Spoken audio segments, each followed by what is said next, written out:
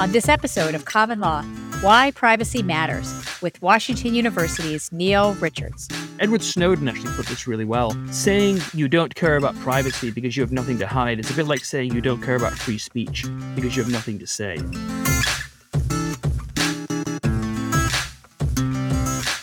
Welcome back to Common Law, a podcast of the University of Virginia School of Law. I'm Risa Goluboff, the Dean. For our fourth season, we've assembled 4 UVA law professors to serve as co-hosts. That's why we're calling this season Co-Counsel. Today, we're welcoming back UVA law professor Danielle Citrin. Danielle is a pioneer in the field of intimate privacy and was named a MacArthur Fellow in 2019 for her work in that area. She is the author of Hate Crimes in Cyberspace and a new book out this summer called The Fight for Privacy, Protecting Dignity, Identity, and Love in the Digital Age. Danielle, it is such a pleasure to have you here again. Thank you so much. It's so exciting to be your co-counsel today, and I'm really excited about our guest. So today, you're going to help us interview a scholar who is right in your bailiwick, privacy law, but also someone I know as well. Yes, Neil Richards is a professor at the Washington University in St. Louis School of Law and the director of the Cordell Institute, which focuses on human genomics and privacy. But also, he's what the UVA folks like to call a double who. Double who? Woo! Wahoo wah. He earned both an MA in legal history at the University of Virginia and a JD at UVA Law. Neil has a new book out, Why Privacy Matters, and we're going to talk about that today. I can already tell this is going to be an interview our listeners do not want to miss. So we will be right back with Professor Neil Richards.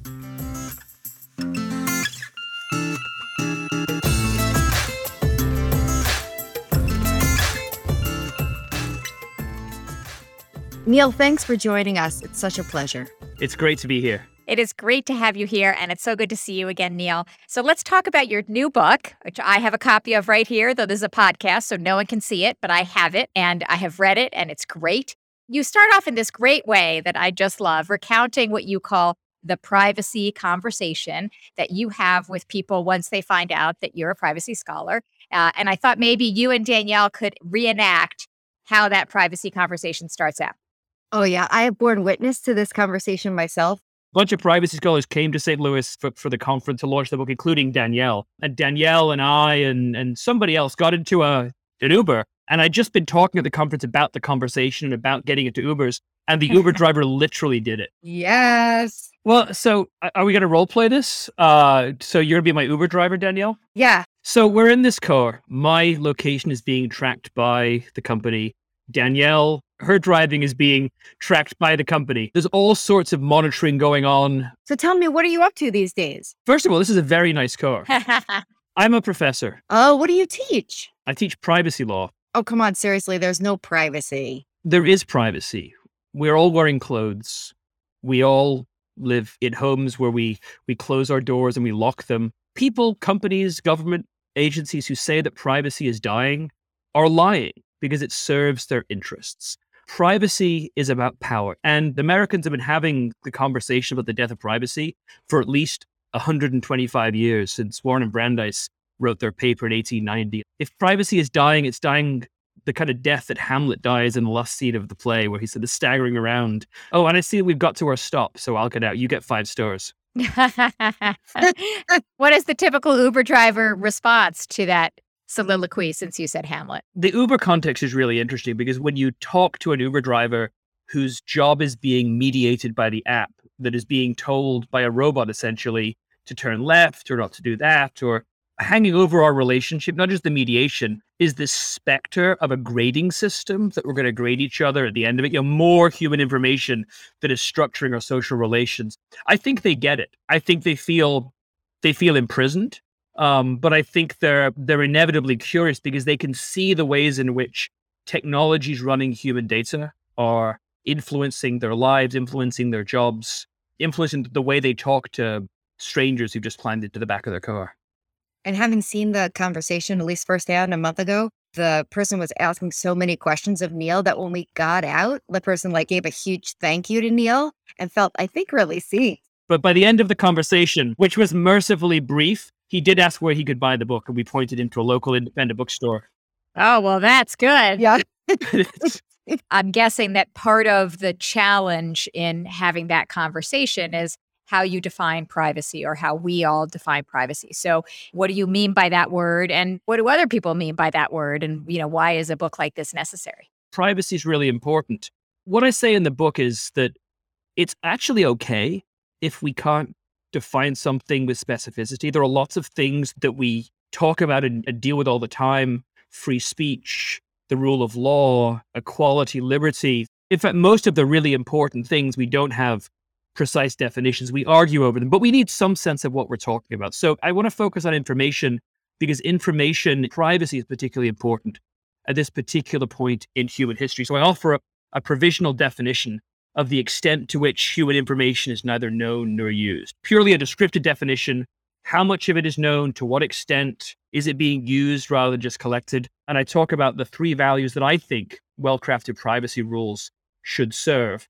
And what are those? Allowing us to formulate our identities authentically, socially, and with others, to live as humans, allowing us to exercise our political rights and to figure out what we think about politics in the world as free citizens, and securing our ability to have trust in the digital economy as consumers and full economic members of society. If I'd had another year to write the book, I'd have added equality to that list as well. But as long as we're talking about the rules that constrain the collection and use of human information, serving human values, I'm totally happy. Silicon Valley is not going to talk about information privacy as being about power. And I love when you talk about the key concepts that tech companies use and invoke as a sort of smokescreen. What are the concepts that big tech companies use when they want to take our attention away from conversations about privacy? How would they describe what it is we're talking about? Well, there are a number of moves that the companies have used. I think the first move is merely to emphasize all of the magical things that the digital technology can do, to focus on the innovation that it produces. And I think innovation is kind of a dirty word. I mean, I know it's one of those easy words that a politician or a CEO can reach for. It's a very vague term. They never quite know what they mean. Second, it's selectively vague. Like, innovation is the new version of the iPhone or new forms of search engines or social media, but it's selectively vague. It's only for good things. It's never what the hackers used to hack the Ashley Madison company. Hackers have made good on a threat to expose millions of users of a dating website that caters to people looking for extramarital affairs. Personal information stolen from ashleymadison.com has now popped up online. I'm sure that they were very innovative hackers. Yeah. Innovation also, third, has a strength of convenience. So when innovation is doing good for society, it's so powerful in the rhetoric. There's an app for that. Democracy, there's an app for that. But whenever regulation is proposed, oh my goodness, we don't want to stifle innovation. It becomes this really weak, feeble concept. And then finally, innovation is increasingly framed as a fundamental right. And we're seeing in cases that companies are defending regulations of how they use human information with a First Amendment defense by saying that, and this is wrong, of course, but saying that information is somehow speech, and regulating data brokers somehow is akin to censoring editorials in the New York Times. So the first step is this innovation rhetoric. That's the first step. Is there another step? There are many other steps, but let me just highlight one more, which is when companies get pushed, and this happened when Mark Zuckerberg got hauled before Congress and made to wear a suit in the wake of the Cambridge Analytica scandal, where Facebook was, let's say, heavily involved, if not complicit, in an attempt to hack our elections using personal data. Tonight, Mark Zuckerberg once again facing skeptical lawmakers, pushing him on Facebook's failure to protect its users' private information. It seems as though you turned a blind eye to this, correct? Congressman, I disagree with that assessment. And pressing him to change Facebook's default settings to minimize how much of your personal information is shared. Congressman, this is a complex issue that I think deserves more than a one-word answer. Well, again, that's disappointing to me because I think you should make that commitment. The solution that companies generally put forth is we just want to put our users, notice they call them users rather than customers or clients. Drug dealers are the only other industry that have users as their customers. Anyway, they say we want to put our users in control of how their data is used. And this is, if anything, a bigger fraud than innovation rhetoric. Because at the one hand, who doesn't want to be in control of their data? Who doesn't enjoy Well, maybe I'm projecting here, but who doesn't enjoy playing with those sliders on the privacy settings? There's only a few problems with control. The first is that control is overwhelming. If we had one account with our bank and another account with our social media company, and that was all we had, I think we could manage your privacy settings. But think about how many passwords you have. Every one of those passwords is associated with a privacy dashboard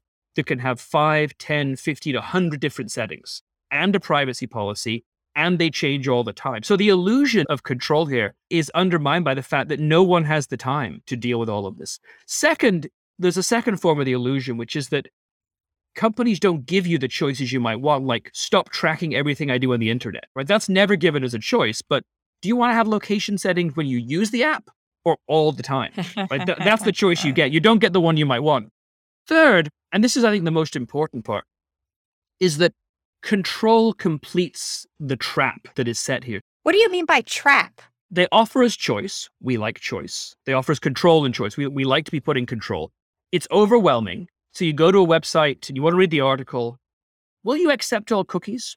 Or do you want to go through our settings and tweak? No, I just want to read the article because I'm in a hurry. And I've got class in 10 minutes and I want to read this story in Wired or the New York Times or wherever. So you click through and then you had a chance to adjust your privacy settings. Why didn't you, Neil? Why didn't you take advantage of this? Well, because it's overwhelming and it's illusory. And so I feel guilty after that, right? I had an opportunity. I didn't take it. Maybe it's my fault that I have no privacy. Maybe it's my fault that privacy is dying. So this very subtle maneuver, completes this trap. We're given the illusion of control and then we don't exercise it and we feel guilty and we feel complicit in the fact that all this data processing is happening. That's, I think, a really cynical and highly effective con that companies have placed on us. So it sounds like in addition to us not having the kind of control that companies suggest that we have or that we might feel like we should have, companies actually also have a lot more control than we may even be aware of, right? So, in this book, obviously technology is a big part of what you're talking about and how it's changing our lives in ways that affect our privacy and our control. And, I think we all know about online ads that get targeted to us. You go onto a social media site and suddenly the ads are just the things you were just browsing someplace else. And you talk about not just that, but like that on steroids, right? And how deliberate that is and how much information goes into companies doing that. So can you give us a couple of examples to ground it? I'm thinking about your Target example about the baby marketing. I think people will really want to understand what that looks like a little bit more concretely.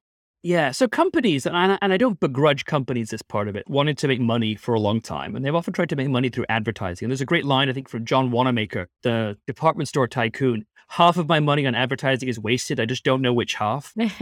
Surveillance-based advertising offers the promise of perfectly targeted advertising to the right customer at the right time.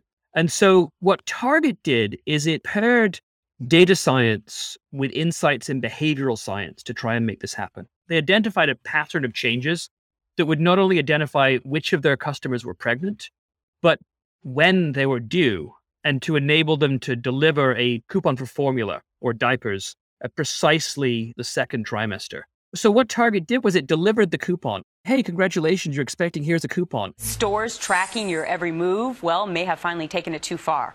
Target's advanced advertising system even knew about a teenage girl's pregnancy before she could break the news to her own father.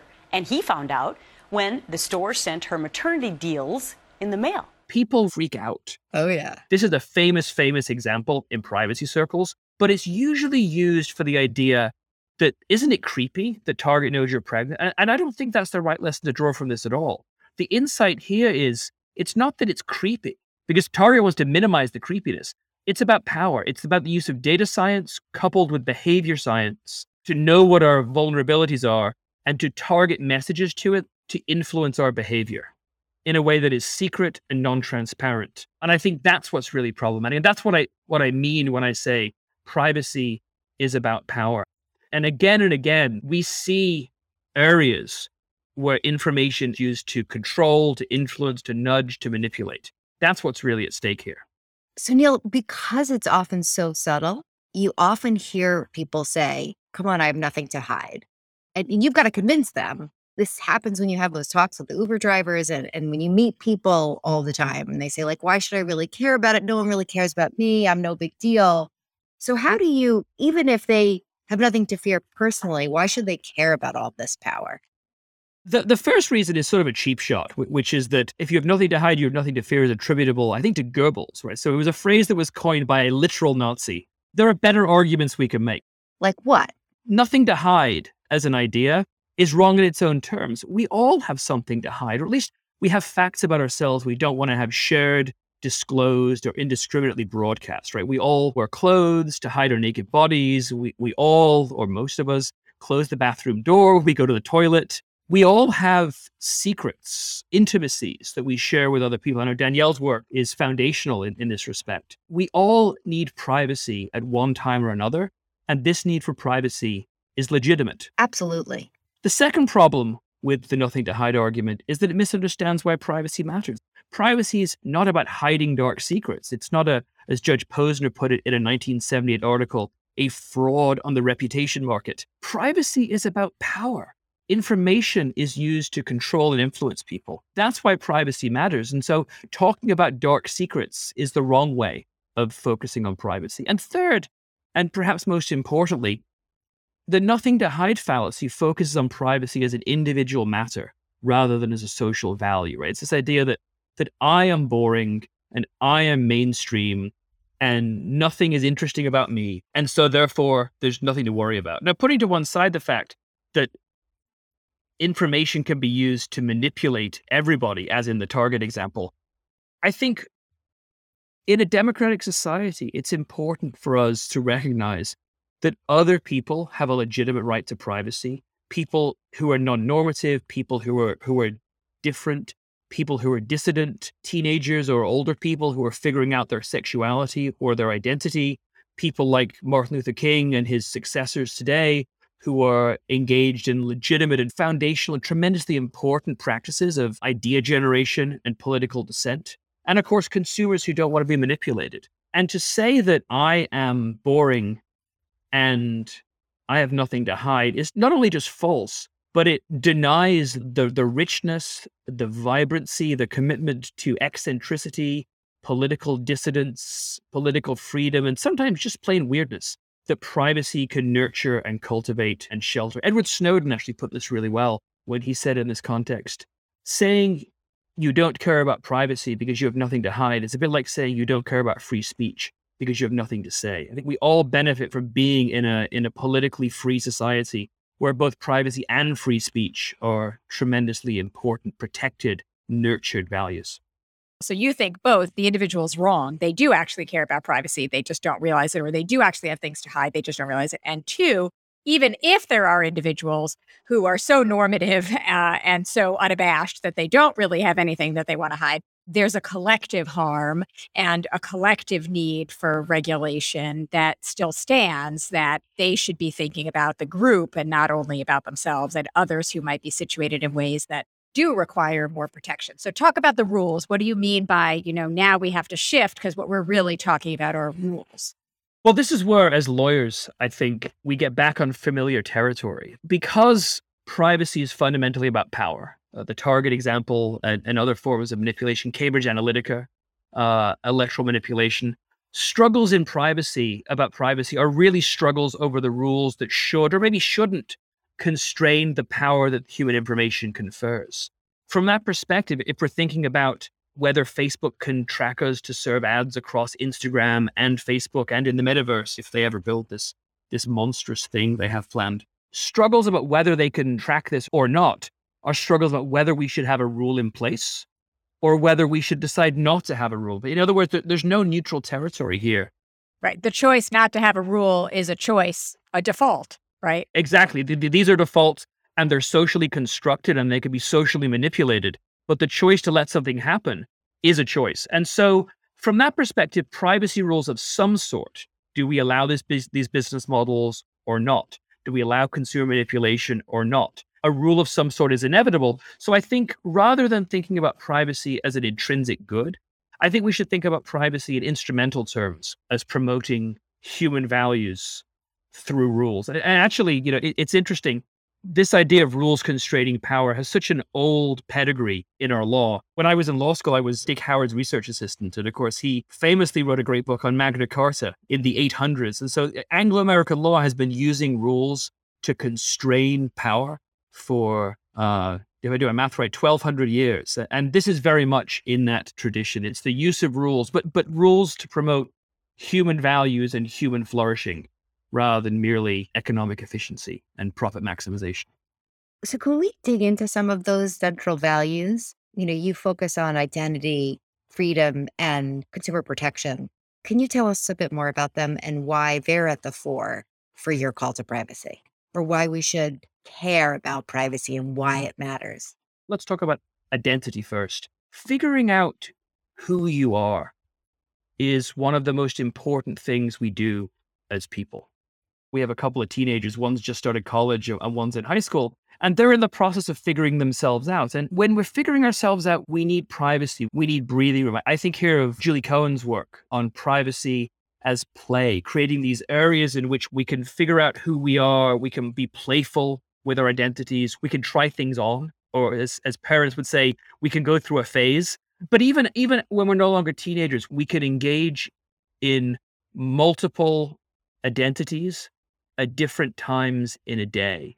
There was a scandal a few years ago involving Facebook, where Facebook said one identity, that's the only authentic thing that you can do. And they would say you have to have a real name and you can only have the real name on your passport. And, people like Salman Rushdie, who had a different name on his passport. But more importantly, not just world famous authors, people with non-Western names, Native Americans with names like Creeping Bear, and members of the trans community for whom multiple identities or identity definition was literally a matter of life or death, were really significantly disadvantaged and put at risk by this kind of a rule. Privacy is essential to this kind of identity and to the ability to be different people at different times in the day, whether you're a professor or in Risa's case, a professor and a dean, which are different roles, also a parent and a friend and a child and a coworker, or a passenger in an Uber. Right, we play these different roles in society, and all of these roles are still me. And privacy enables us the breathing space to play these different roles, particularly in digitally mediated contexts, where you can be different on Twitter than you are on, say, your family Instagram feed. But also, at the end of the day, you could take your mask off and you can be the backstage self that professors and deans and lawyers don't always show to their coworkers. Because, playing these professional roles is important and playing these social roles is important, but it can also be exhausting. And privacy enables us to figure ourselves out and to play these multiple roles at different times in a day and be full, complete, rich human beings. And that's being authentically human, not what's easier for Facebook to code. Tell us a bit about the second pillar of your values, the freedom piece. In particular, freedom vis-a-vis the state and as citizens, which is such a meaningful part of the work that you've long been doing. Sure, right. So this does build on some earlier articles that I've worked on. But the basic idea is that privacy, something I call intellectual privacy, is essential to the practice of citizenship. Just as we need time and space and opportunities to figure out who we are as people, it's important also to figure out who we are as citizens, to develop our political beliefs through the processes of thinking, reading, communicating with confidence, and developing these ideas about who am I and what do I believe in matters of politics or religion or policy. And a special kind of privacy, intellectual privacy, is necessary to have these opportunities to develop our beliefs and our ideas free from the chilling effect of observation or interference by other people. If we don't have intellectual privacy, we can be more readily blackmailed as political dissidents, including Martin Luther King, have been by the government. We can be persuaded by database technology, like in the Cambridge Analytica scandal, or in the case of the South Korean election a few years ago, where the intelligence service decided they wanted a particular candidate to win, and they intervened in the political process using the techniques of psychological warfare to influence the election in favor of, well, the candidate that won. I don't know the causative effect in that election, but the danger is certainly there. Those are the stakes. You give an example from South Korea, but I don't think we have to necessarily look so far afield to see the influence of data and technology on elections and the spread of misinformation. So, how do we think about safeguarding democracy in this context? I know that's a big question, but it's one I think about all the time, Fix democracy in 3 to 4 minutes. And go. Yeah. I would say this. I think we hear a lot of platitudes from technology companies about, and Danielle and I have written about this together, about the digital public square. Whether we accept that or not, the fact is our democratic activities, like every other activity that we're engaged in, is being shaped by digital information technologies.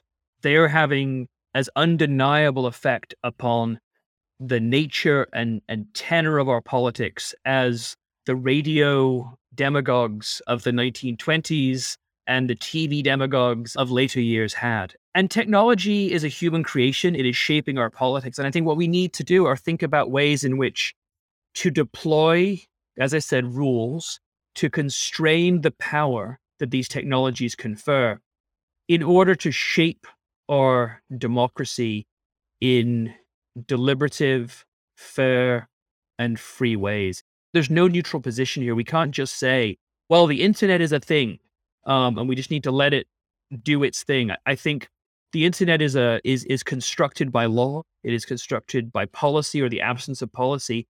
We certainly need, and let me be abundantly clear about this, we need to craft rules that are consistent with our commitments to the First Amendment and to democracy.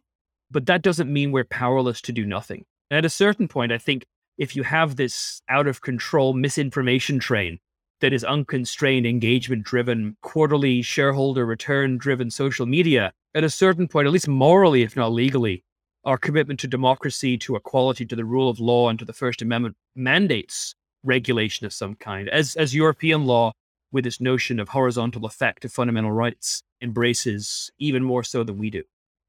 You are very persuasive, Leon. So now that you've convinced us that these, values matter, what can each and every one of us do right now to protect privacy? Yeah. So a list of things you can do to protect your privacy. Comment at the very end of a privacy book. Use a password manager. Turn on two-factor authentication. Choose search engines like DuckDuckGo. And so my book does not have that. It is a conscious choice not to have that, because I think while, of course, we will always continue to have responsibility for making good choices with respect to our privacy and with respect to anything else in our lives, the power effects of platforms, of digital technologies are so great that privacy is about power, and privacy is fundamentally important to us as humans, as citizens, and as members of society, and to agitate for reasonable, consumer protective privacy rules that promote human and democratic flourishing, and critically, to make this a nonpartisan issue. I was really encouraged in the fall when Frances Haugen went public with allegations about Facebook's reckless indifference towards the mental health effects that its products were causing, particularly to children and teenagers. My name is Frances Haugen. I used to work at Facebook. I joined Facebook because I think Facebook has the potential to bring out the best in us. But I'm here today because I believe Facebook's products harm children, stoke division, and weaken our democracy. I was really encouraged by the fact that the outrage to that reckless indifference was bipartisan. What happens to that data? Does Facebook keep that data? Do they keep it until those children go to age 13? There were Republican as well as Democratic senators who were leading the charge, who were asking the pointed questions of Facebook. Do you think that Facebook turned off the safeguards because they were costing the company money, because it was reducing profits? We are all children, relatively speaking, when it comes to the power effects of these powerful corporations. And I think we need to make not just the protection of children and children's data against platforms a nonpartisan issue. I think that is true for all consumers. If we put these rules in place, if we can build real meaningful trust in digital platforms, that can actually be good for companies too. I've been married for 30 years, and I've had a relationship with Apple and with Microsoft longer than that. These relationships we have with our technology companies really do last our whole lives. And the true value in those relationships is when they're sustainable and when there is trust, which ironically enables even more data sharing. So I'm hopeful that if we make privacy a nonpartisan issue, if we have a reasonable set of human and consumer protective privacy rules, we could do so in a way that's not a zero-sum game, that is good for business, but fundamentally is good for human beings. Well, that was just fascinating and so important, Neil. And thank you for being here with us. Thank you so much, Neil. Thanks for having me. It's been great.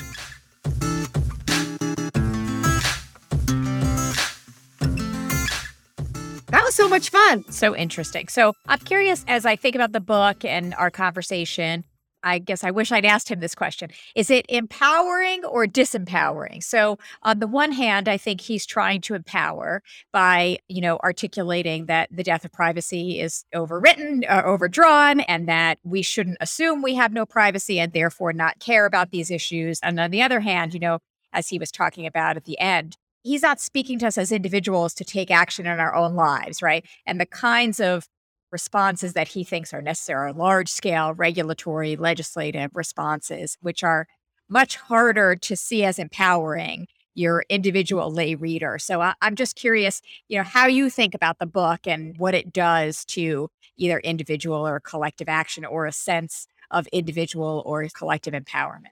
How it's been empowering is in nudging companies to emphasize and push them to think about their relationships with individuals and consumers and creating trust relationships that are good for everybody, right? Good for the company and good for society and human flourishing. That conversation has not been lost on companies. And so in nudging folks like Microsoft and Facebook and others to think about their trust relationship with individuals, with consumers, with their subscribers, I've seen that creep into their own conversations about themselves. Brad Smith, Microsoft's president, saying, we want you to trust us. What Neil is also doing and in helping shape that conversation, he's almost saying, put up or shut up. You say you're interested in trust, well, mean it. That to me is the empowering part of this, rather than, as he said, the checklist that I think is still important for us to do, because even if it's at the margins, let's all do it. Right. Cover our cameras when we're not using them on our computer and using two-factor authentication and not using the same password everywhere, though we all tend to do that. Those are important things.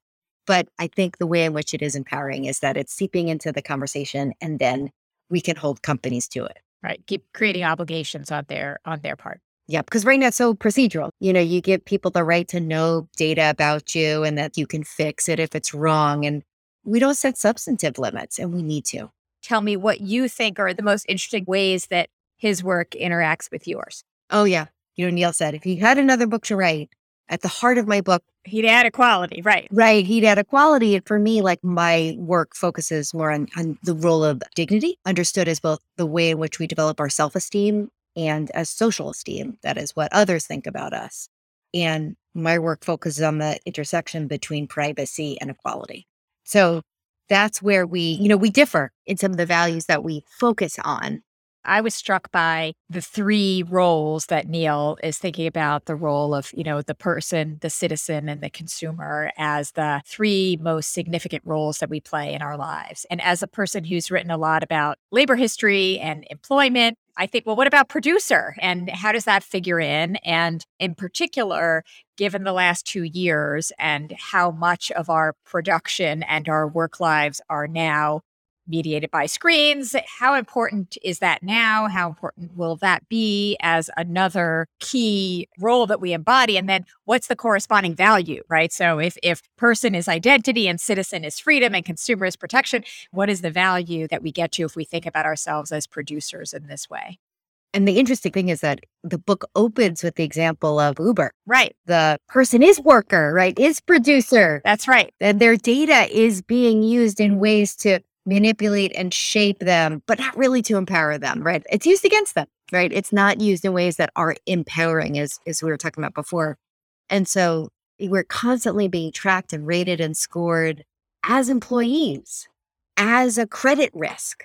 So that you're right, that as a worker, it's such an essential part of it. I think dignity would be an important way in which That's what I was thinking. I was thinking the value might be dignity. Yeah. Yes, right? Sense of self. I know this from The Lost Promise of Civil Rights, your brilliant book, right? And how we think about work and its importance. and as a civil right, as a substantive protection for each and every one of us. And data mediates those relationships now. And I think affording that respect and allowing people to enjoy both self-respect and self-esteem and social esteem in their work relationships, to me, dignity strikes me as just the right value to capture that. I agree. Danielle, as always, it's such a pleasure to talk to you, and I can't wait for our next podcast episode. Oh, thank you so much. It was so much fun.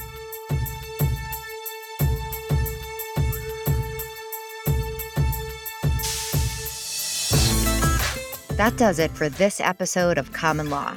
If you'd like more information on Neil Richards' work on privacy, head to our website, commonlawpodcast.com. There you'll find all of our previous episodes, links to our Twitter feed, and more. In 2 weeks, co-host Greg Mitchell and I will be interviewing UVA Law's John Monahan, an expert on predicting violence. You predict a person to be safe, and then they go out and murder 5 people. Then you got it wrong big time. And I think the clinicians are petrified. We can't wait to share that with you. I'm Risa Goluboff. And I'm Danielle Citron. Thanks for listening. Do you enjoy Common Law? If so, please leave us a review on Apple Podcasts, Stitcher, or wherever you listen to the show. That helps other listeners find us. Common Law is a production of the University of Virginia School of Law and is produced by Emily Richardson Lorente and Mary Wood.